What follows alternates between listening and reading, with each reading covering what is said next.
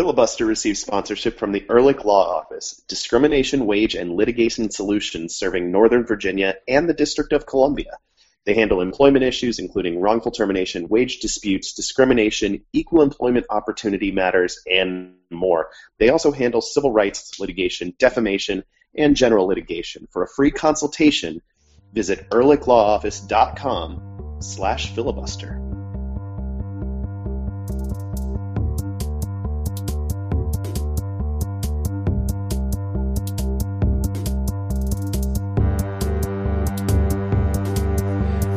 So our good friend Ben Bromley is on assignment again this week. He will not be joining us until next week as he grows a beard. That seems to be what he's focusing most of his energy on. We know he just had a baby, but we're pretty sure he's just focusing on growing his beard and putting all his mental energy toward that. Check out our Twitter account at FilibusterDCU to see what Ben has been up to on the beard front. One of our listeners saw that picture, actually. We tweeted out just before we started recording. And tweeted back with, and I'm so delighted by this ability to tie this to Ben, that I am willingly discussing a picture of a goat that was tweeted at our Twitter account, saying whose beard grows faster, Ben's or this goat's. And I retweeted, that was Deb at Crow Turtle, who tweeted that. And I think that's the fair question. I think that's a good goal for Ben, is to have a goat beard at some point in the near future. He looked like someone who was like kidnapped and was an extra on Narcos somehow. Yeah, if we could get Ben to, tweet another picture, but holding up today's newspaper. Alive. The front page of today's Washington Post. That would be even better. I personally want Ben to locate a goat and take today's newspaper to the goat and take a picture with the goat. All right. Resolved. Ben will not get his chair back on Filibuster until he tweets out a picture of his beard, a goat, and that day's Washington Post. all in one picture, thus placating us. Yes. Then again, he is the guy who does all the post-production, so he can probably decide when he comes back, not us. Or edit this out entirely. All passengers. He might cut this out. He probably won't. But he might. I mean, if we don't tell him about it, he might not listen to it, and that's true. Would never ever learn of it. We would have to give him the timestamps. This is how the show works. We would have to inform Ben that this is happening before him to then cut it out, and we just won't. So we might just sneak it in. Just mind something 13 minutes in. Don't worry about the rest of it. Hey, welcome in. This is Filibuster, the Black and Red United podcast. I'm Adam Taylor, joined by Jason Anderson and Ryan Kiefer. We are all from blackandredunited.com, where we write about DC United, the U.S. national teams, and lots more, the kickers, the spirit. Mostly those things. We've got a good show for you tonight. It's always a good show when United opens a can on somebody, which doesn't happen all that often, but it really did on Saturday. United took Chicago out behind the woodshed and did violent, terrible things to them in a soccer sense. And we're going to talk about them on this show. We're also going to talk about the U.S. men's national team World Cup qualifiers. Reluctant as we are to do that, we will soldier ahead and talk about those games. We'll also talk about DC United's upcoming Thursday night local TV game in New York City against New York City. Before we do anything, though, Ryan, welcome back to the show. What are you drinking, dude? It's nice to be back. So Ben just had a baby, and I'm having a baby soon. And we had the baby shower, I guess, about a month ago. And there's been kind of like a race against time to eat the leftovers that were at the house. So, and those obviously transitioned to drinking the leftovers. So the beer has been taken care of. The wine regretfully has been taken care of. So now I'm working on the liquor. So what I've got, that'll go bad if you don't drink it. Yeah. So we had some punch that was made that was like lemonade and some rosemary and some vanilla. And apparently you can splash some citron on it, and we still have copious amounts of both in the fridge. So I'm tackling those as best I can with a full boy glass. And man, this lemonade has a lot of sugar in it. Yeah, that's pretty common. You don't get good sour lemonade all that often anymore. I mean, if I had another kid now, I think he would probably get my diabetes. I think the kid that's in my wife now probably is going to get the diabetes I'm getting from this lemonade, for God's sake. Jason, what are you drinking? I also have something that has a lot of sugar in it. I couldn't really... people are going to learn as the show goes on that I did not get a lot of sleep last night for no good reason or bad reason. It just happened. And so I'm kind of stupid today.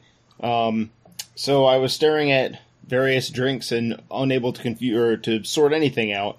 And I ended up sort of light bulb popped over my head. I was reminded of a friend of mine talking about mixing his bourbon with ginger beer. And I have ginger beer, and I've been making Moscow mules all summer and Mexican mules. So now I have some Evan Williams single barrel and some ginger beer. Ginger beer is where the sugars come from, to be clear. Yeah. So is that a Kentucky mule? I guess. I feel like Kentucky already has mules, but then again, so does Mexico. I don't know if Moscow has mules or not. Probably. I would assume they do. Pretty much everyone has to have mules, I would think. Maybe not Moscow itself, but nearby. The Russian countryside certainly does.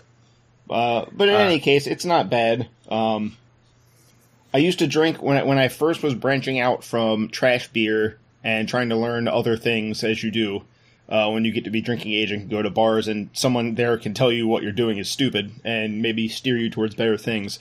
One of my first attempts to drink something else was Crown Royal and ginger ale. And this is like that, except ginger beer is better.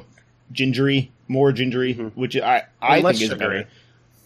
I don't know. The can is telling me that one can has 48 grams of sugar, so it's pretty goddamn sugary. Yeah. Wow. So either way, yeah, it's a lot. You're going to be moving on to chocolate choo-choos in a little bit. As for me, I was in Minneapolis over the weekend and smuggled back some beer in my luggage. Not really smuggling. I put it in my check bag. But there's a brewery up there near Minneapolis called Surly Brewing Company that has some fantastic products. And I am drinking Coffee Bender because that is what I had left in the fridge at the end of the weekend and said, all right, this is going in my bag, having drank the other stuff. So I'm very cleverly at 9:30 at night as we record this, drinking beer that literally has iced coffee in it. It's a mix of iced coffee with Surly's original Bender beer, which is also very good, and I learned over the weekend pairs very well with Eagle Rare bourbon as a Boilermaker. That was a tasty concoction that I cannot recreate tonight, but I'll just drink Coffee Bender instead and enjoy it and hopefully sleep ever. Can I offer a brief Boilermaker story? Yes, of course you can. Okay. Tell a brief Boilermaker story. I was at this house party in Baltimore, and the place was like a 2-room loft. There was no room in the place, and this guy was super popular and didn't realize that everyone that invited him to it was gonna show up. And so the place was completely shoulder to shoulder, that you can't move anywhere without bumping into 6 people. So I was off to one side, and a guy barely bumped into me at all and was extremely apologetic, and he had a mini keg of some kind of beer that you can get the mini keg of.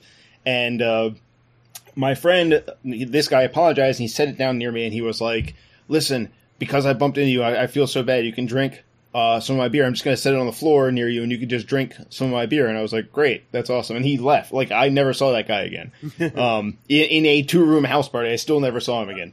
So within 30 seconds, a friend of mine comes over with a bottle of whiskey, and he's like, can you hold this? And I was like, yes. And so I started making myself a Boilermaker, obviously.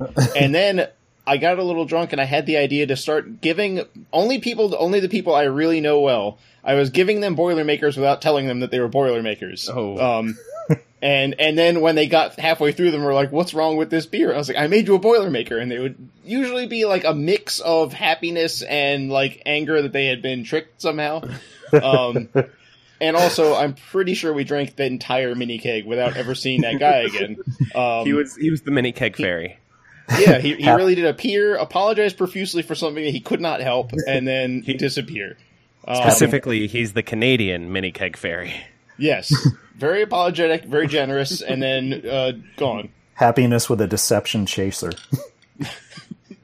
Jason Anderson, the Jason Anderson story. I wouldn't do that. I wouldn't do that to any of our listeners.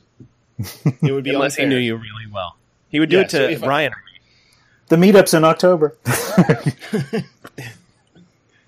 All right, let's talk about soccer. Yes. This is actually going to be pretty fun to talk about. DC United had their annual August outburst of goals, hanging 6 on a 10-man Chicago Fire side this weekend. Hat trick from Patrick Mullins, who's now the team's leading scorer on the year. A goal and 3 assists from Luciano Acosta. A goal and 2 assists from Patrick Nyarko.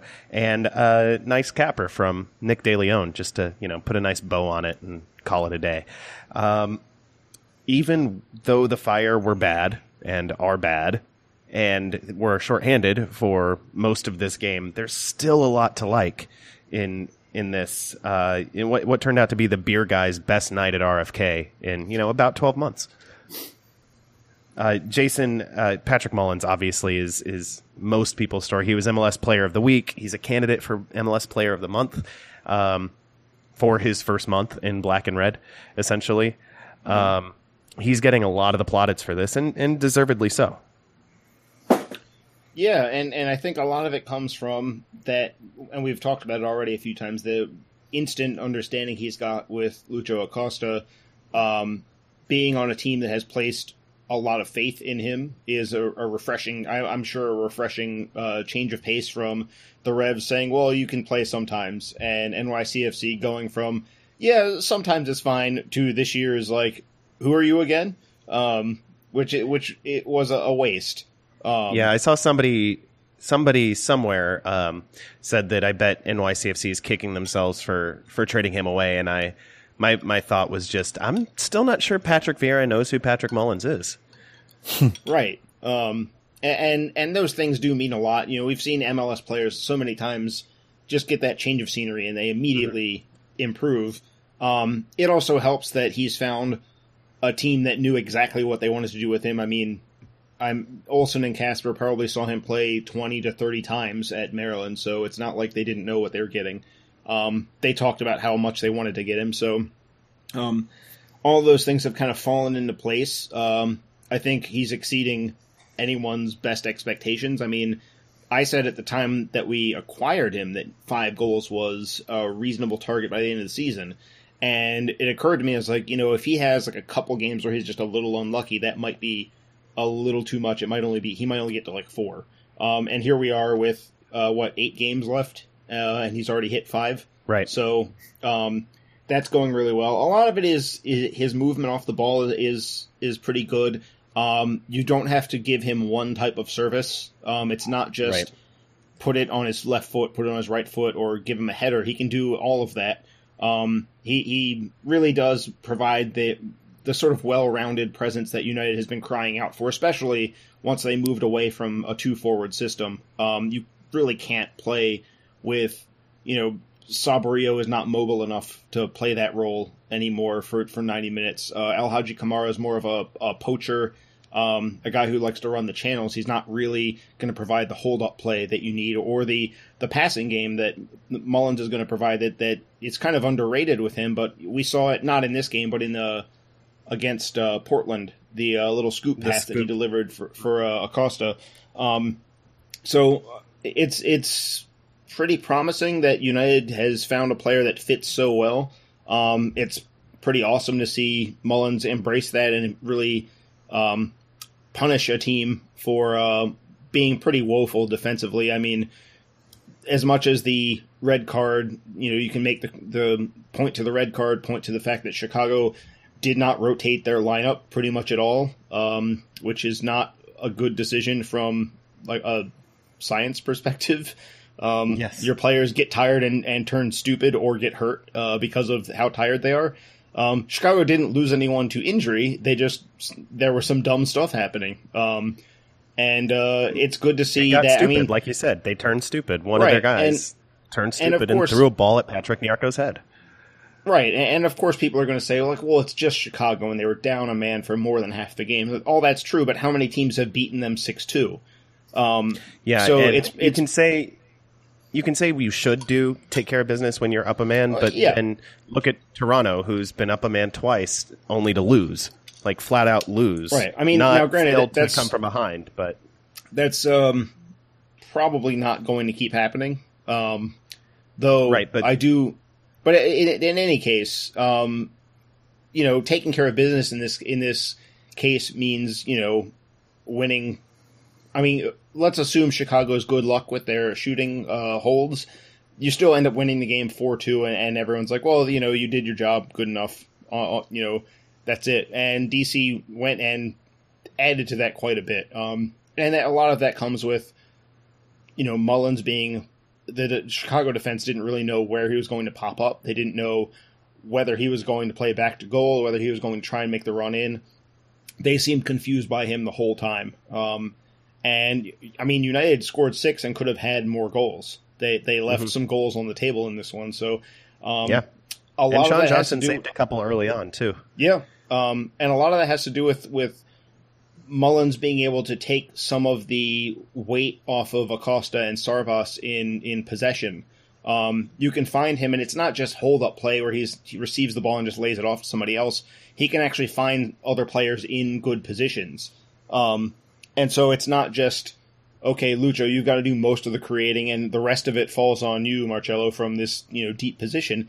Now it sort of loosens up everything, and other players are now getting further forward because they know that if they make that run, it's going to count. Right. And it's sort of a force multiplier having an extra creative presence down the middle like that. And you end up with 6 goals word, sometimes. Jason. It's alchemy. Focus. Like having Acosta out there has obviously improved DC United, and then you couldn't find the right forward for him to work with until you did, and it's very clearly Mullins, and Acosta's been better with Mullins on the field, and I think Mullins benefits from Acosta as well. Ryan, Acosta was all over the place in this game. Like I said, 3 assists and a goal, yet he still can't get onto the first 11 MLS Team of the Week. I know there are people who still think he's mostly not in DC. There are people who think that he's not a top level creative midfielder in this league. Where are you falling on him as we're now 2/3 of the way through his first season in MLS? I think that maybe he's kind of either high on the second tier or low on the first. I don't think that. I think he's still doing some learning. I think that there are still some things that he's doing that he's going to learn to not do them very quickly. When it comes to maybe staying on sides or knowing his teammates a little bit more, that type of stuff. The scary thing is, I mean, in a good way, is that he's got more to learn about this league. It's a great proposition to have, and to kind of piggyback on something that Jason said about Mullins. There was a goal that I remember. Well, 2 things that Jason said. There was a goal in the Red Bulls game, and it was where Sam drew the PK, and that came directly off of Mullins' chest pass. That those type of things, they're picking up rapport quickly, and the good thing is, not knowing what Niorco's contract status is that I think in between that and presumably they're going to go ahead and buy Lucho at the end of the year, at least 3 of those 4 guys come back. So they're only going to continue to get better amongst each other, number 1. And number 2, they kind of quickly learn to kill a game, all the stipulations about Chicago intact. I mean, there was a stretch at one point, I put it in my GIF/GIF post the other day. there was maybe about a 3 or 4 minute stretch of gameplay where I think you could count on one hand the number of times that the Fire got the ball and DC got it right back. I mean, you do those moments when you kill games like that. So, and that whole sequence ended with a goal. Yeah. Even better. I mean, they're learning all this stuff pretty quickly. So I think that Lucho's working his way up there, and I don't think that. I mean, it's sort of like when Mauro Diaz came into the league. Everybody kind of saw the glimmers and all that. That's exactly who I was thinking of too.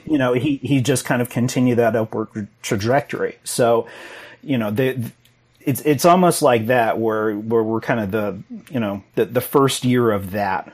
The Mauro Diaz experience, if you will. So, there's more to do, and there's.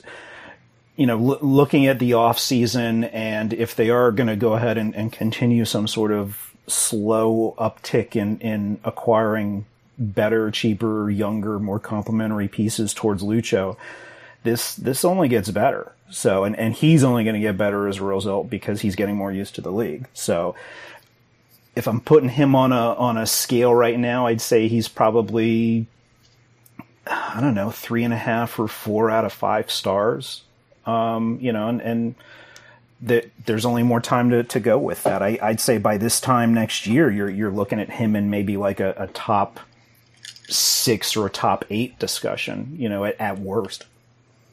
Yeah. I think that's fair. I mean, I think it's fair to say he's not in the upper echelon right now, but the idea that he won't get there based on his growth curve in the league over several months, less than a year, I think it's tough to make the argument that he doesn't have the ability. And we've only seen, 2 months? 2 months of him actually as a midfielder, yeah. Right, in a formation that actually suits him best. Which is part of, I've seen the sporadic argument that as flashy as he is, there's not as much tangible production. You don't have the goals and assists as high as you want. My first argument against that was always, look, you can't get assists if people don't finish. And we all know that United has been bad at finishing for most of the year. But the other thing is, he's in the right formation now, and that changes everything for him. He's not a guy that needs to stay up high, up under the forward. He's not Ignacio Piatti out on the left. He benefits from sitting a little deeper at first. I think he actually likes that extra little bit of running he has to do to get into those positions. It's rare to see a playmaker in MLS who seems to enjoy sprinting 10, 15 yards to not beat someone on the dribble in a showy way. Yeah, he'll chase a guy down to get physical, and he's usually the smallest player in the game. But he seems to come to life a little bit in those moments where he's got to make that extra 10-yard sprint, and he makes it work. And defenses look at, because his speed, he doesn't have elite speed by any means, but he gets up to top speed pretty quickly, and that catches people off guard a lot, especially central midfielders who aren't used to having to turn and sprint so often. And that's, it's like an extra benefit. You have all this skill and creativity and all that stuff, but you've also got this willingness to work hard on both sides of the ball. If anyone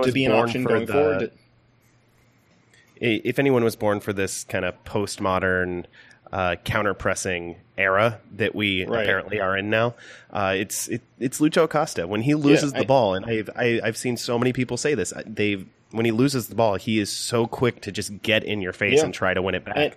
And he's smart on his pressing without the ball too. There have been a few games where he's had more tackles or successful tackles than anyone on the team. And I mean, I can't think of other number 10s in MLS that can say that, even maybe once this year they've had a fluke where they've ended up like that. Like Benny Feilhaber might have stumbled into having 4 tackles on a night where a bunch of people had 3 for Kansas City or something along those lines. And if you're going to be a number 10, if you're going to fight your way into a DC United lineup as a number 10, we've seen it with other guys where they got pushed up front, like Di Rosario or Branko Boskovic was in and out of the lineup. if you bring that extra effort on the other side of the ball, you get to stay in the lineup. And you get to keep bringing that same flashiness all the time, and everyone is better off for it because now the team is better going forward, which means you're more likely to win games, but you're also better defensively, so you're more likely to win games. So I guess the short version of what I'm saying is please pay the fee as required and just make this thing permanent. Yeah, I think we are unanimous in that, not just on this podcast, but at Black and Red United, and I think it would be a pretty clear majority of DC United fans who really want to see that happen because he's real good. 3 assists in a game and a goal to go on top of it. If the figure the figure that was in the Argentine press, the last thing I saw was 1.3 million was the contractual buy price. Yeah. It sounds like a lot of money, but on the other hand, you're not going to find a player that's this good at this age for less than that.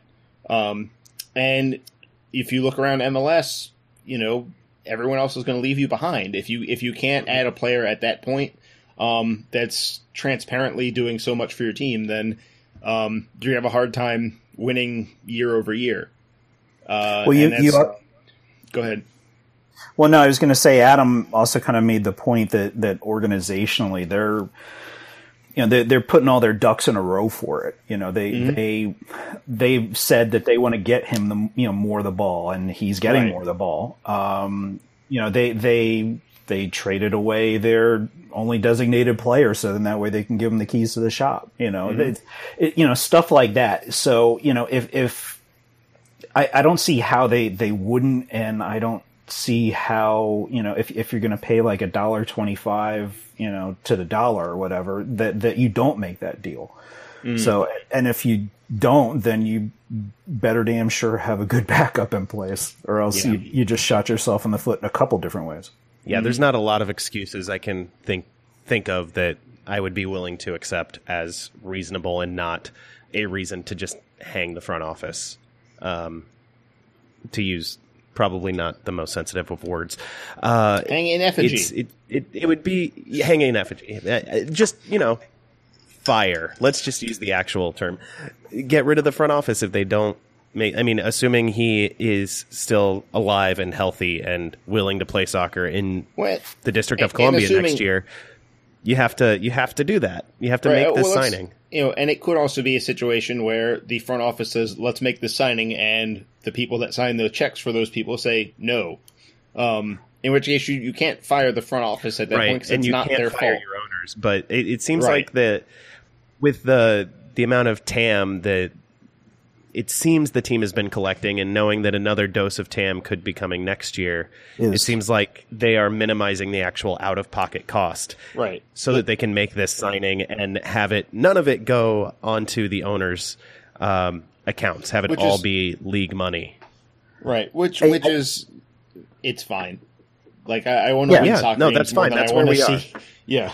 Yeah. The only way this really doesn't get done is that someone, be it in Lucho's camp or in Boca, just asks for a hugely exorbitant amount. Right. And we're talking about a figure that is. Go ahead, Em. Knowing that they have until the end of the year to buy him at a predetermined price without negotiation from Boca, that's the ceiling. And if it's $2 million, if it's $1.3 million.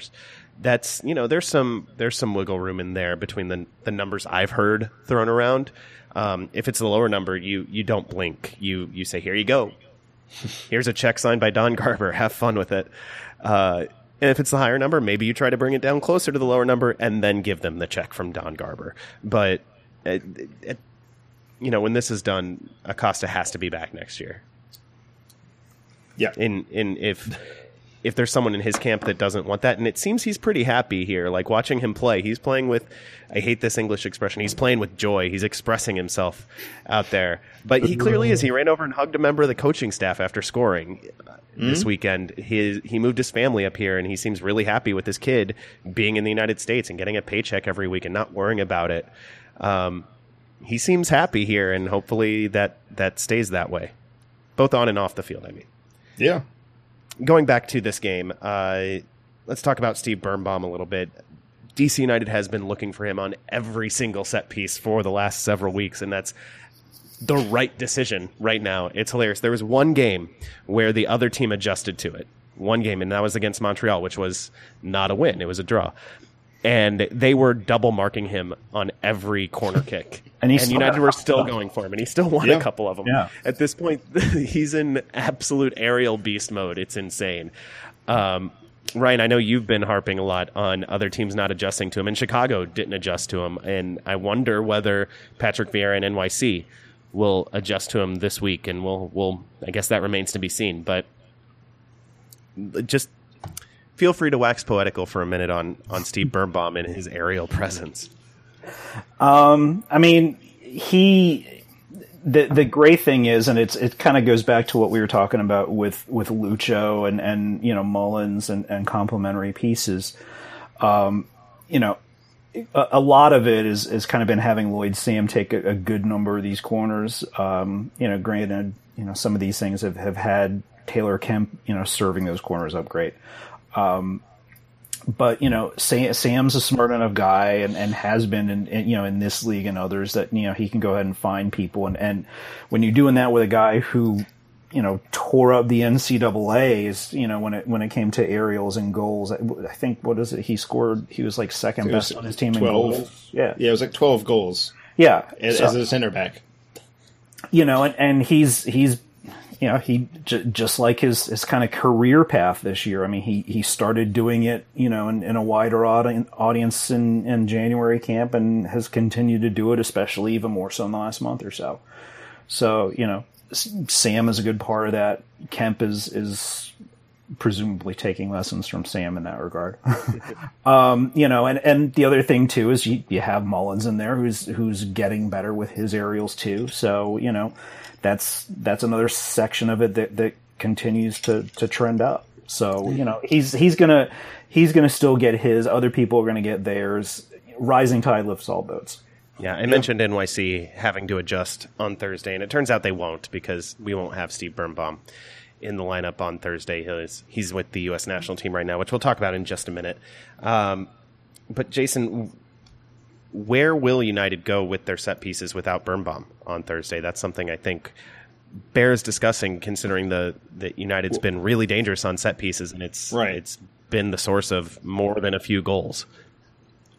One thing I would add with Birnbaum is that they've been better at getting him single marked. The movements they've changed the set piece movements they're doing to get him. He's not crashing the box anymore so much as going back post or going top of the box, things like that, where he's not running into a crowd, so it's easier for him to go one-on-one, and he's going to beat just about anyone that goes one-on-one against him. He's going to win that battle every time.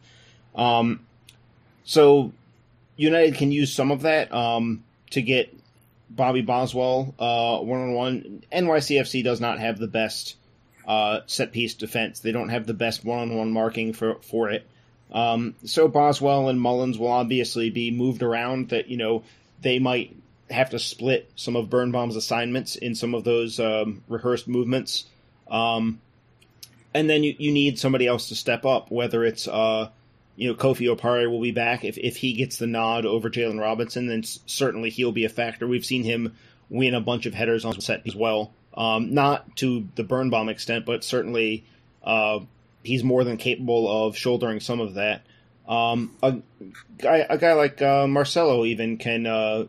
if he's sent into the box, has a knack for getting to the ball. He might not win it as cleanly, but if you cause chaos in the area, you still end up with scoring chances from time to time. And I think that's some of what United is going for lately, is not necessarily saying Birnbaum has to score the header from the set piece. It's more like, let's get people moving around so that Birnbaum is winning the first header and winning it in a way where he's actually in control over what happens to the ball. Even if he's just knocking it down, he's knocking it down where he wants it to go.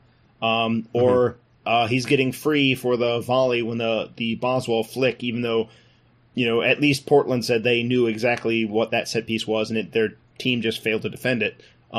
We might not want to run that one if it's so well known that teams are out and out saying, like, oh, we saw that one coming, and we just botched it. Although if it works even when the other team knows it's coming, that seems like something to try again. Maybe. Especially against a team that's not good at defending set pieces. But the main thing, I think, is continuing that emphasis on not necessarily saying it has to be the first header is a goal. Just trying to win the first header and make sure that it is something that United is in control over, rather than battling to a draw in the air and the ball sort of pops up and everyone resets, and usually those don't end very well. If that first header is knocked down with some intent towards other players, you tend to have a higher degree of success. I mean, it's still we're not talking about like 50-50 shot on goal or anything, but if you're getting up above, I mean, if you look at corner kicks over the course of a year, no team scores that many. Even right. New York with their 17 set piece goals, the percentage of corner kick goals they convert is very low. So if you if you can up your percentage by even like 10% more likely to score, you end up in a pretty good spot. And I think a lot of that comes from United maybe making things a little more complicated, making their movements a little harder to deal with, a little more intricate. Sometimes being too intricate on set pieces can be bad. You've got too many players trying to remember to do too many things. But right now, we've gone from obvious target charges towards the goal and hopes to win the header to, obvious target is knocking the ball back across and something else is happening in there. Maybe only two players have to be in on it, and everyone else just tries to clear out of the way. But you want that mix of simplicity and a little bit of extra where two or three players are in on it and the delivery is good, as Ryan touched on with Sam. And all of a sudden you're in business. It doesn't take a lot. It just takes a little bit more than what United had been doing. The ingredients were always there. And now we're starting to see an execution behind it that it's promising for this weekend, and it's promising going forward, because we're not going to play a 10-man tired last place team every week. We're not going to have it so easy. And those set piece goals might turn games. They might turn some important games. I mean, we still haven't played Orlando yet, and Orlando is behind us via tiebreaker right now. No, they're 1 point behind us. Yeah, they're 1 point back. Okay. So those set piece goals could be what ultimately is the most important goal of the season to get us into the playoffs. So adding something like that really changes things quite a bit for United, because now they're not just. It's nice to be able to score the goals from open play. That's fun. But any team that's going to go anywhere in MLS is going to be at least decent on set pieces. And for most of the year, United was pretty bad, down near the bottom. Not just on both ends. Yeah, on attacking and defending. And now they're starting to move up at least towards the middle. And if you're in the middle, you've got something going on. And if you can gain a little more ground, I mean, we're not going to catch the Red Bulls unless we see like 2 set piece goals a game for the rest of the season. So don't hang your hat on that one, anyone. But add 3 or 4 more before the end of the year, and you're looking at a playoff team, in all honesty, because United doesn't give up that many goals where you're going to end up winning enough games if you're getting just that little bit of a increase in set piece production. It changes things a lot, especially if we're talking about 0-0 and converting set pieces at that point, which United has been really good at when, early in games when the score is 0-0, they've been putting their best stuff out there more or less. And the set pieces they've run out in those situations have been really difficult for other teams. And, as long as they keep that level of consistency with it, if they get predictable again, you've got to find more goals from regular old soccer rather than set pieces. And that's, it's not impossible by any means, but it does add a little element of difficulty that wasn't there before. I was going to want to talk about the midfield battle for the third spot in midfield between Acosta and Marcelo, but we'll save that for next week in the interest of time, because we're already running pretty late and we still haven't talked about the U.S. national team, which reluctantly we are going to do right now. the U.S. men's national team has their final 2 World Cup qualifiers of this round before the hexagonal starts. Coming up, they go to St. Vincent and the Grenadines Friday afternoon. I think it's a 3 p.m. kickoff, so take off early, go to the bar, maybe, if you're into that sort of thing. And then on Tuesday night against first place Trinidad and Tobago, because that's right, the U.S. not in first place. The Americans' passage to the Hex is not guaranteed at this point. It looks, they're in control of their own destiny for sure, but they are not actually locked in just yet, unlike Mexico, who's won all 4 of their games and has guaranteed their passage. Steve Birnbaum called up and actually could start on Friday night with John Brooks out with, I think, a back injury. Mm-hmm. He's on the shelf. So we could see a reprise of the Birnbaum-Cameron partnership we saw that kind of helped right the ship on qualifying in this round. Jason, what do you want to see out of the center backs down there? Do you want to see Birnbaum start either as a DC United fan or a U.S. national team fan? I would say I think so. Yeah, let me pull up the roster to make sure I'm not missing anyone off the top of my head. But Birnbaum has delivered in most of his outings. He came in as a sub against the Argentina in Copa America in a game that was already a lost cause and made a mistake that led to a goal. But in CONCACAF, he's come through. Against Guatemala at home in a game the U.S. had to have, he was given the start. It was a rare instance of Klinsmann showing some faith in someone based on their MLS performances and not Birnbaum's not at the age where he's getting those minutes because of his future potential. He's getting the minutes because he's good enough right now, and that's it.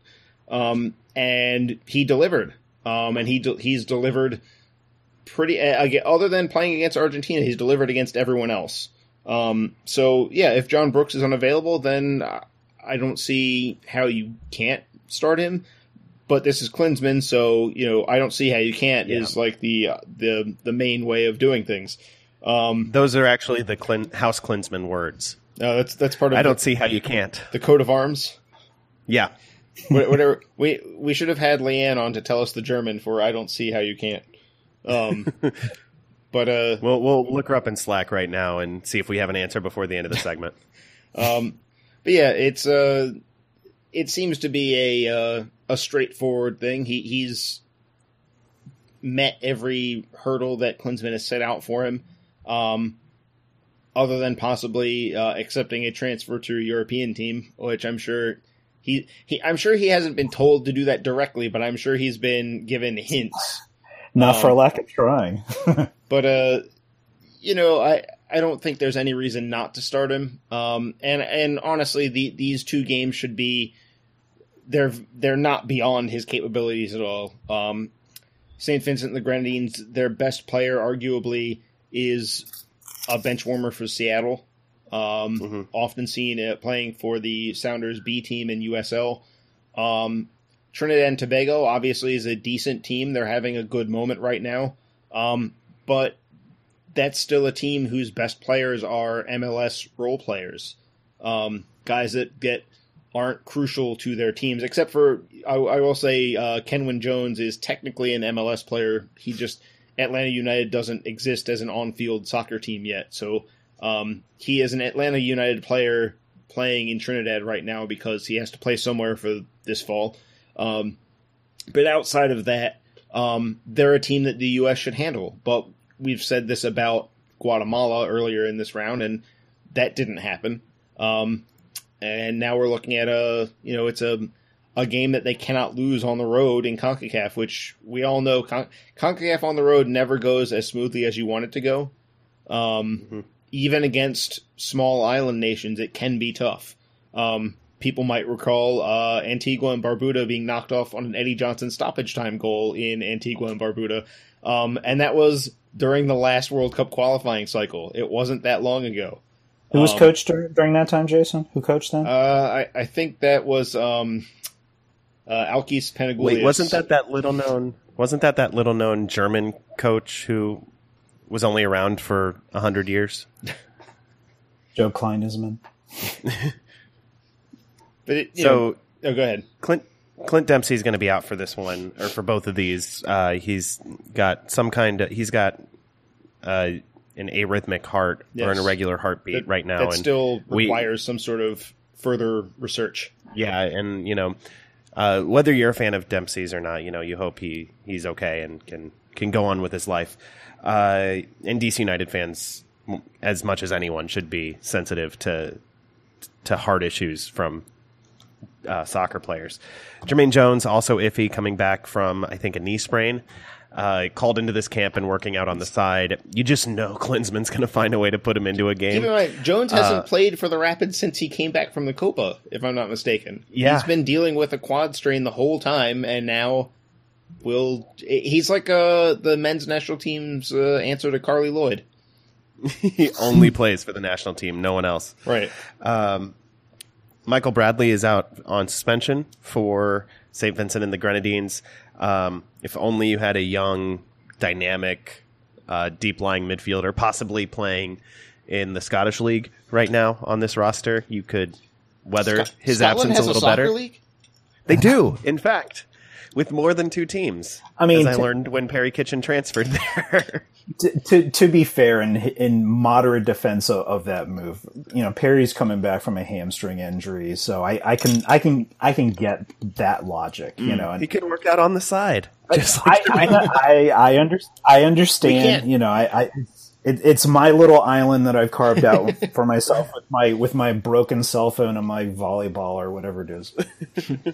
You have made fire. You can't have an entire squad of players in the Jermaine Jones circle of trust who just get to train on the side and then get to play. I mean, if you're Jurgen Klinsmann, you can't not do that. I mean, if Klinsmann could clone players, what did we decide the words were? How can you not? Right. I don't see how you can't. Yeah, I don't see. We've already forgotten. It was like 2 minutes ago. No, if Klinsmann could clone, if U.S. Soccer could afford cloning technology, Klinsmann would absolutely field 11 Jermaine Joneses. But cloning is beyond us at this point, or at least beyond U.S. Soccer at this point. So he's going to have to make do with one or zero Jermaine Joneses. But yeah, it sucks that it's, if the injury is what kept him out, that really sucks because this is a great moment to give him that look. And Klinsmann seemed happy with Kitchen before he transferred to Europe, and then he transferred to Europe. But then we've seen Klinsmann sort of confuse us with players going to Europe and doing exactly what Klinsmann says they're supposed to do, and then he just ignores them. Sasha Kljestan was playing in the Champions League at Anderlecht under intense pressure to win every game in Belgium and was ignored. And now he gets called in to replace John Brooks. So don't try and understand Klinsmann, and you can probably hear in the tone of my voice that I've already made that mistake by trying to understand again for like the umpteenth time, and then running into the wall again and being like, why is this wall here? All right, there's one Red Bulls jersey I really want to see out there, and it's Sasha Kljestan's number 16, but over the top, instead of Kljestan, it's "Are you even watching?" Which is something Kljestan tweeted out when he was at Anderlecht, and Klinsmann didn't call him in for like the first 3 or 4 camps that he had. Like the first 9 months, Kljestan couldn't get a phone call.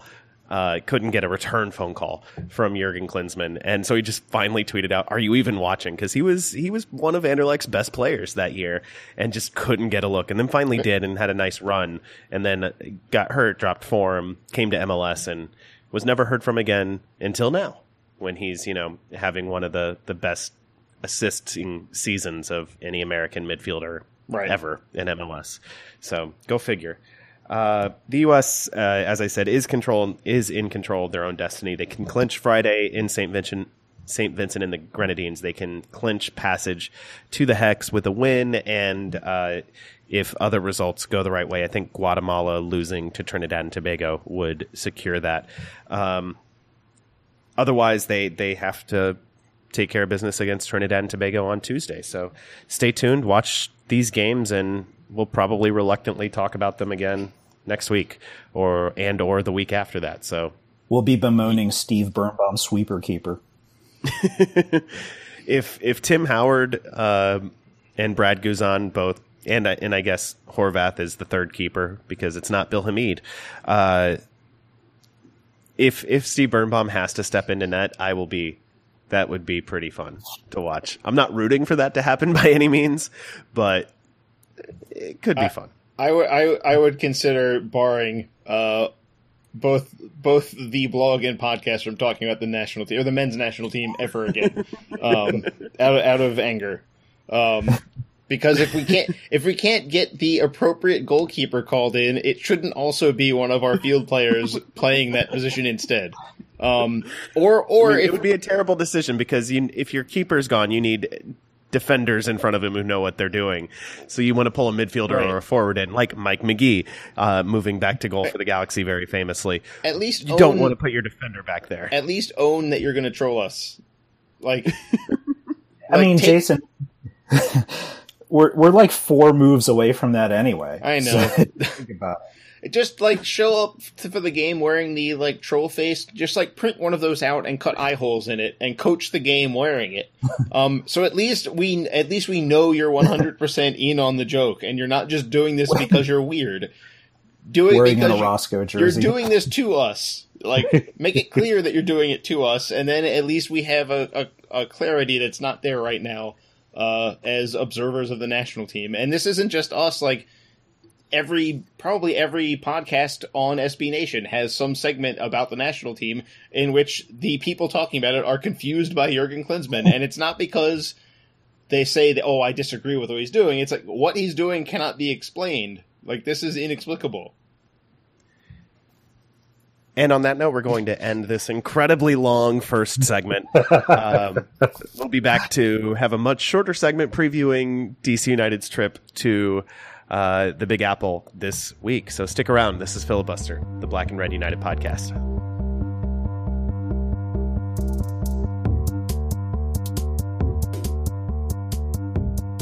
Hey, Ben, you wouldn't say this is a hostile work environment, would you? You can tell me. Depends. I should ask you. Are goats hostile? I think goats are hostile. I think that they are secretly trying to take over the world. But if this were a hostile work environment, or if I were trying to steal your wages or do something else nefarious I'm really not. But in a workplace environment, you know who to call, right? Because you live in the District of Columbia or Northern Virginia. I do. It's the Ehrlich Law Office. It is the Ehrlich Law Office. They offer discrimination, wage, and litigation solutions in Northern Virginia and the District of Columbia, which means I can totally create a hostile work environment for Jason. Except, no, they wouldn't want me to say that. That would be bad. I do not want to create a hostile work environment for anyone. But Jason couldn't call them nonetheless because he lives in Maryland. Sorry, Jason. I'll fight my way through this. All right.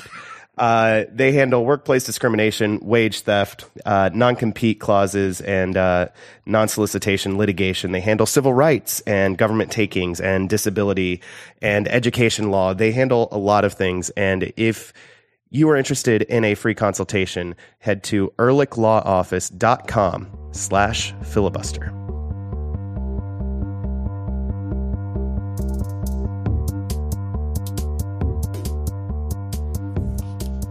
Welcome back. It's Filibuster, the Black and Red United podcast, and it's time now to preview DC United's upcoming Thursday night game against the second-place team in the Eastern Conference, New York City FC. That'll happen at Yankee Stadium Thursday night, 7 p.m.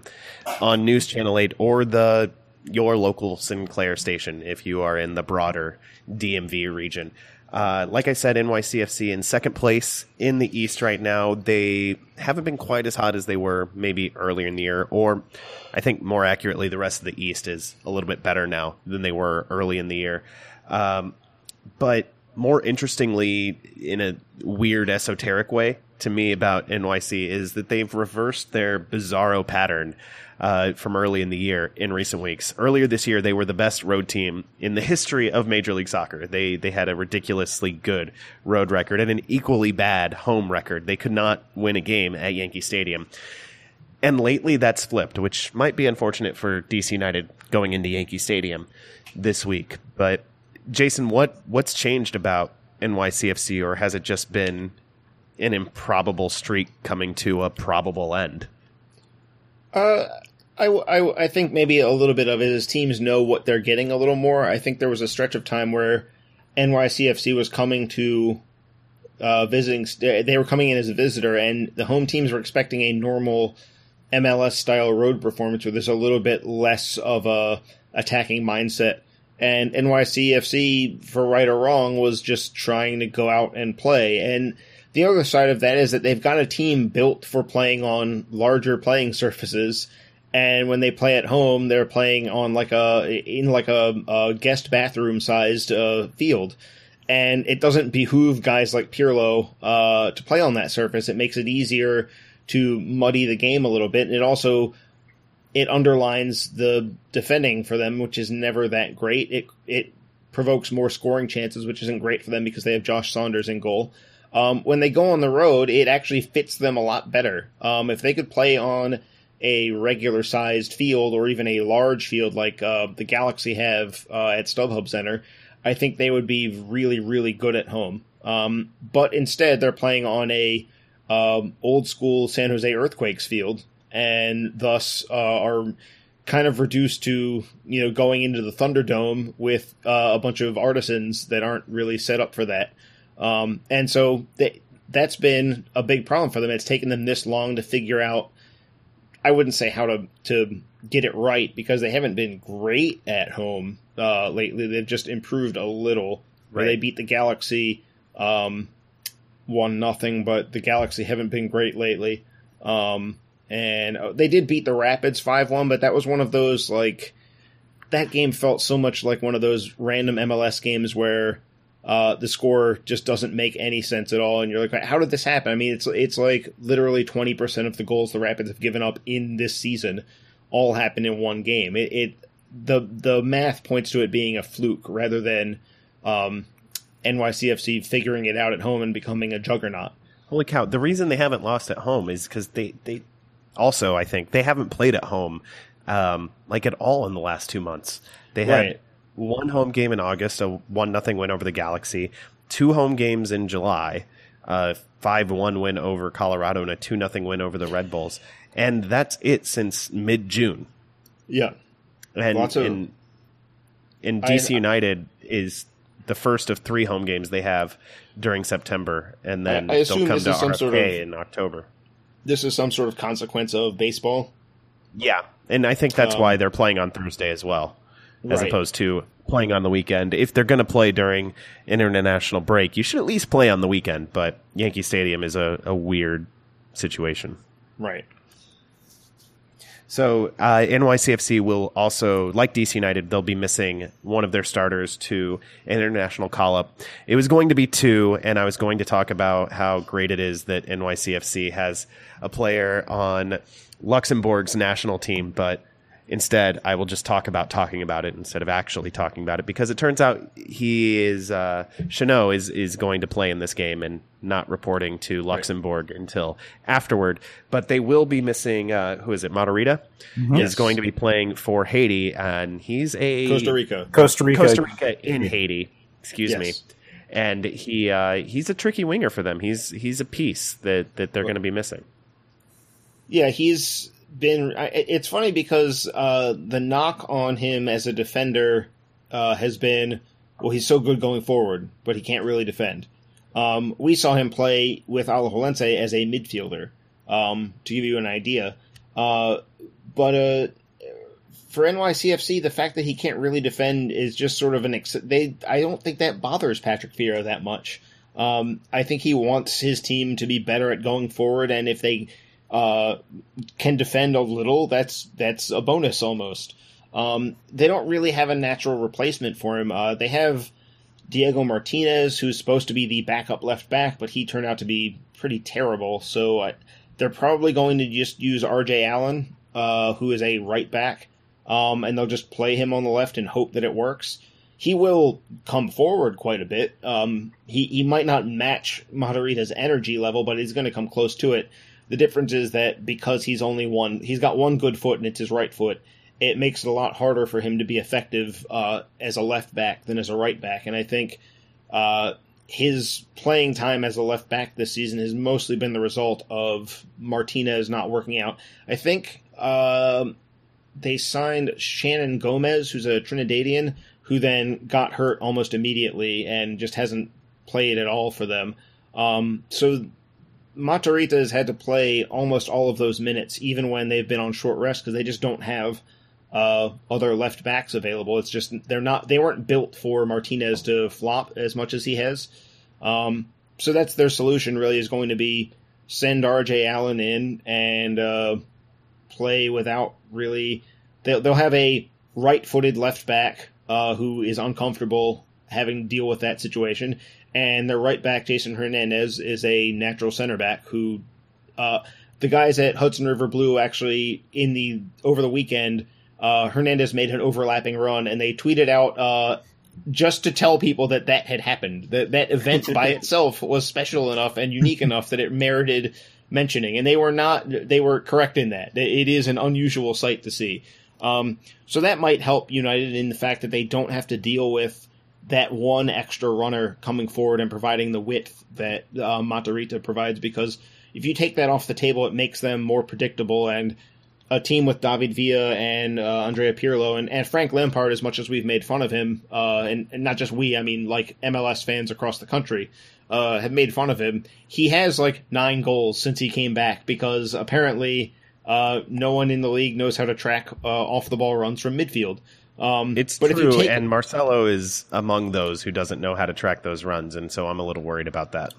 Right, but taking away that extra runner from the left wing, it does simplify defending against NYCFC. It does make it less challenging, because Matarrita, there are times where he looks honestly like more of a wide midfielder, and they've just not even fielded a left back with the way they'll play sometimes. So not having to deal with just that kitchen sink approach to throwing people forward, it certainly will simplify the game for United. And I think whenever you're on the road, you want to simplify the game. So it's definitely a good development, and it's something United needs to take advantage of by making RJ Allen have more of the ball and also do more of the defending, because I don't think he's going to be up to it if he's put under enough pressure. So there's probably no team in MLS more dogmatically committed to trying to build out of the back and not just clear the ball forward than NYCFC. They've gotten a little more pragmatism to them since about the midway point of the year. They learned that they're not in fact Barcelona, and they do have to sometimes just boot the ball upfield, but they still want to build out of the back first, second, and third. Given this new formation United has, and especially the selective pressing that they've been working on and I think using to good effect over the last several weeks, how do you think United, or is that something United can take advantage of, especially with one of their attacking fullbacks being out? I would say, yeah. I would say that the key is that first layer of pressure has to be with conviction. You can't just send Mullins or Sam or Nyarko by themselves up to press without proper support. Because if you bypass that first layer, the player they're looking for is going to be Pirlo. And if it's not Pirlo, it'll be Iraola, who will immediately find Pirlo. And once you start having players cut out of the game with that first layer of pressure, all of a sudden Pirlo's got space and he looks upfield and he can pick people out. If Pirlo is getting the option of looking upfield with the ball at his feet, that is bad. I don't think that's too surprising. That's not a surprising bit of analysis. But that comes from pressure falling apart before that. If you press, the pass into Pirlo isn't going, even if it gets past your pressure, it's not going to be as good. And all of a sudden he's got to backtrack, he's got to turn away from goal and find somebody else and wait, basically reset and wait again. And the more of that we see, the better, because if you let him pick out runners, you've got a real problem on your hands, because they've got David Villa, who is probably the best off-the-ball forward in the entire league. McNamara is on, I think, 9 assists this year.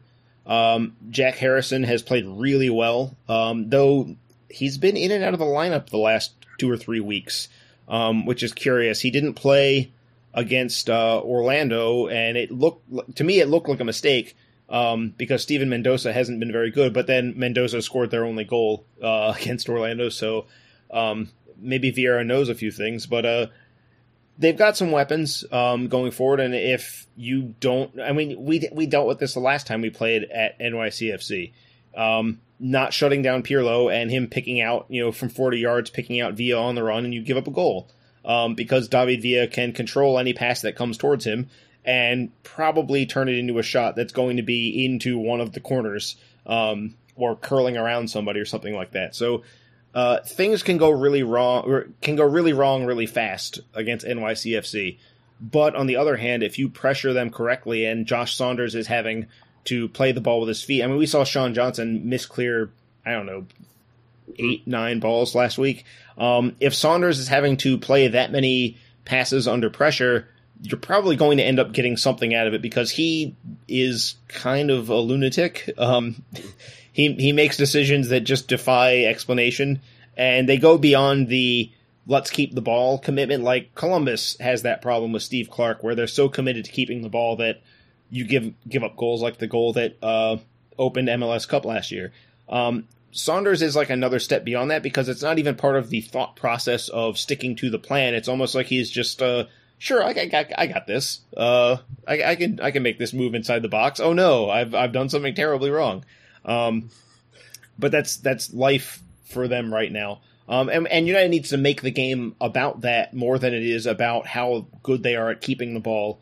But it all comes from that first wave of pressure has to be convincing, and it has to prevent them from exiting from the back four to the midfield cleanly. If that's not clean for them, then things go wrong really quickly. It almost sounds like, and you can certainly correct me if I'm wrong, that you've accidentally made the case for Nick De Leon in the midfield next to Lucho. I have been wondering about that. Work rate alone, that's what right. It kind of certainly, he seems more mobile than Vincent, and that's going to matter a lot. That certainly adds to the ability to press in the first layer, but then you have to take into consideration if he oversteps. Sometimes you need that player to just be the second layer and have the discipline to stay home, especially since we know Acosta is going to step in and pressure people. But I do think that's probably a very critical decision that Olsen has to make, choosing between De Leon and Vincent. It's probably safe to assume that Vincent is the guy that's going to stay home more often. But then, do you organize your press around that, assuming that he will be in those spots underneath? Or do you organize your press saying, like, Lucho, sometimes you go and sometimes De Leon goes, and it's only one and the other one stays? Which thing works out better in the training ground? Or, it could come down to Olsen has decided that Vincent is ahead of De Leon right now.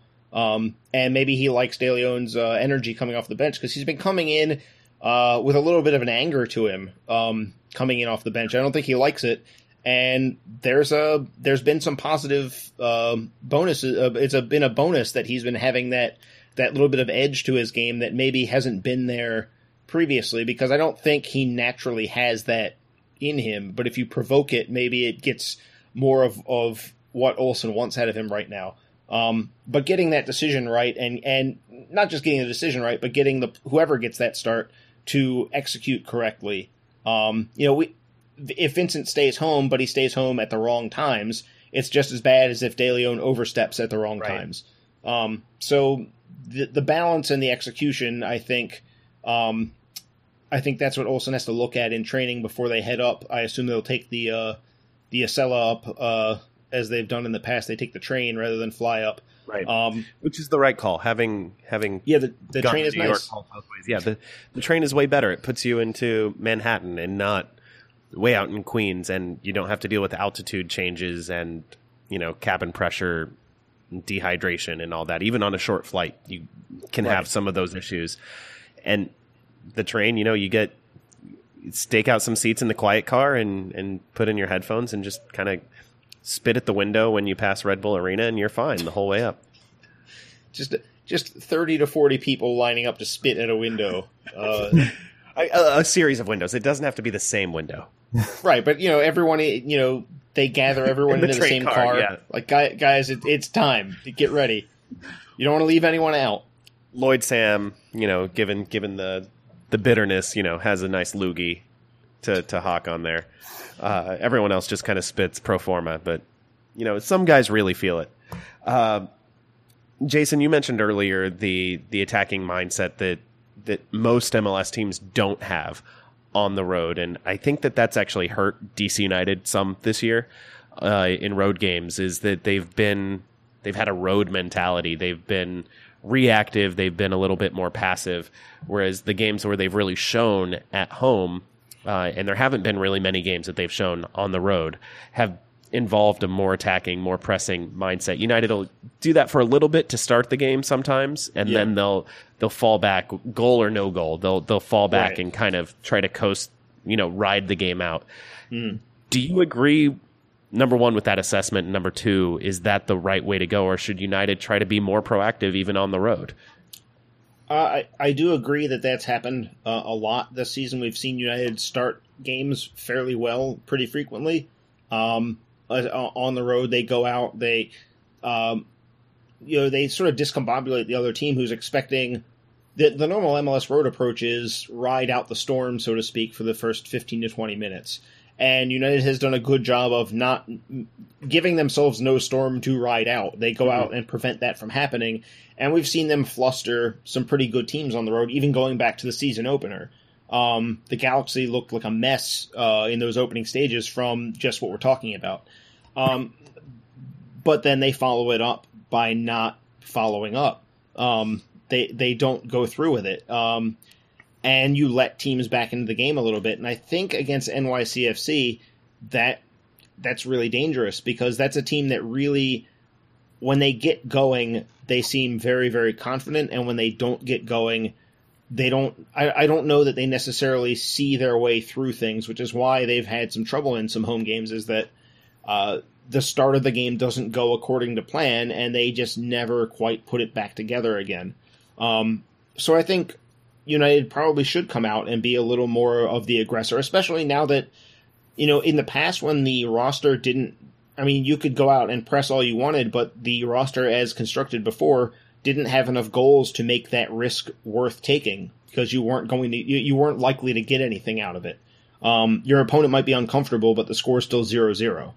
Now United actually has the weapons to back it up. They can go press teams and attack them a little bit, and also threaten, like there's a real threat there. It's not like, well, they're hassling us a little bit, they're making life difficult. Now it's like, look, as the home team in that situation, you're like, look, if we don't get it together in the next 5-10 minutes, we're going to be down a goal.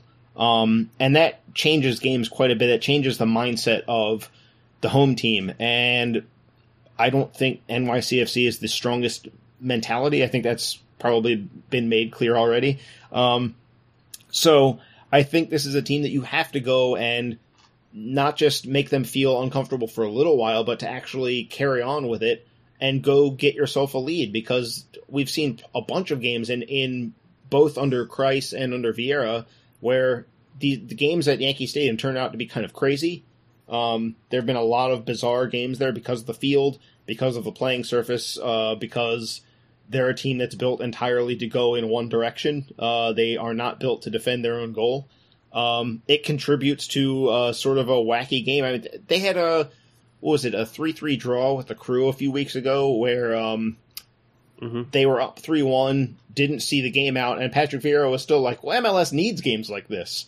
And how many other coaches in the league would react to that scenario and be like, no, well, there's a positive here. We put on a good show. And United can make that work to their advantage because they've actually got the weapons to compete. They can't compete toe-to-toe with a team with Villa and Lampard, but they can, if they can make it just a slightly a game that's slightly more towards their style than NYCFC's, and if they take Pirlo out of it a little bit, all of a sudden it doesn't have to be toe-to-toe. It's more the game is on United's terms, and those other players, those big name players, aren't really a factor as much. And now we've got Mullins, we've got Sam, Nyarko's back healthy, Acosta's underneath. You can actually turn that into real danger. This doesn't have to be a game that United grinds out. At a certain point, if things go well, that's probably going to become the approach, is just congest the tiny field with more defensive players, but you can go out and get yourself a couple goals pretty easily against NYCFC. There's a reason they don't have a positive goal difference, despite having which is insane given the number of goals they've scored. Right. I mean, granted, it's down to losing 7-0 to the Red Bulls. Right. In another, lightning strikes game. I guess that's part of their deal is that everything that makes them able to score 5 on the Rapids also makes them capable of giving up 7 to the Red Bulls. And United needs to make sure they catch it's sort of to touch on something I said earlier, these games go one way or the other with NYCFC. They're kind of a team of extremes. And if you push them in the wrong way early, you can kind of jump all over them and they never get it back together again. So being a more aggressive road team, I think, even though they've got the weapons to make it does take some bravery tactically, as well as the individual players have to have some bravery to go through with it. I think it's worth the risk because you don't really have that no much risk, to lose no in this reward. game. Yeah. Well, they have the advantage of showing that off too. I mean, they've just been doing it at home for the last essentially 5 weeks now, and they sent second choice exclusively up last week. So nobody's really kind of seen this group on the road. So there is that kind of advantage for whatever that is, optically or what have you. Mm-hmm.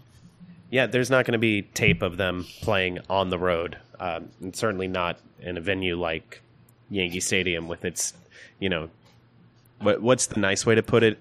Jewel box field, with its little bitty, postage stamp of a field in the Yankee Stadium outfield. It's the team coat closet. Yeah, they're actually playing in the Yankees clubhouse. No, I was actually at NYCFC's 7-0 loss to. We remember Adam. Yeah, I was there for that. It's actually kind of a fun place. Do you remember Adam? Oh, I remember vividly. It was actually a really fun place to watch a soccer game. For whatever reason, there's something about, like, I don't know if it was where I was, just being on top of the fans, having debris thrown on me by Red Bulls supporters, because they cleverly put them in the second deck over families and random one game ticket purchases, because that's exactly where away support should go, over people, where they can throw things down on you. That's exactly where they should be. They actually hit a Red Bulls fan in front of me with a beer that they threw down from the second deck. But Yankee Stadium, for all its faults as a place to play soccer, is a remarkably okay place to watch soccer. Not that has much to do with what DC United is going to do, but if you find yourself in New York, go watch this game because it's going to be fun. There, I brought it together. I sold it at the end. All right, let's get out of here on our usual final question. How should DC United game plan? What's the biggest thing that United should be looking to do on Thursday night? Defensively, you've got to get in Pirlo's face. You've got to make his life difficult. Everyone knows that going in when you play against a team with Andrea Pirlo or a player who wants to play a similar approach. The job is to just keep doing it for 90 minutes, because if you let up that one little moment, David Villa is going to see it and Pirlo is going to see it, and they're probably going to link up.